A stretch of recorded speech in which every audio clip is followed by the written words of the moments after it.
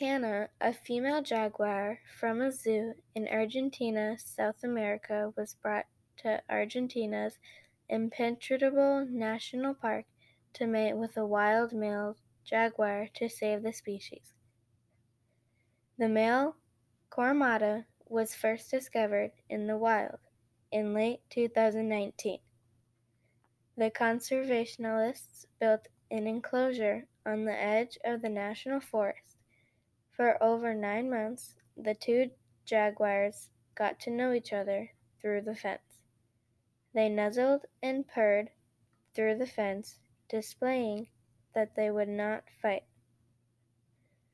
Once Tana became in heat, they put them together for a week.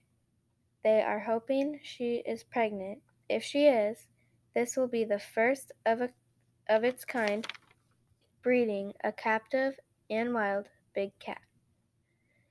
The America's largest feline jaguars have lost over half their range from southern United States to Argentina. They believe there are only 20 jaguars left in the national park, making it hard for them to find mates.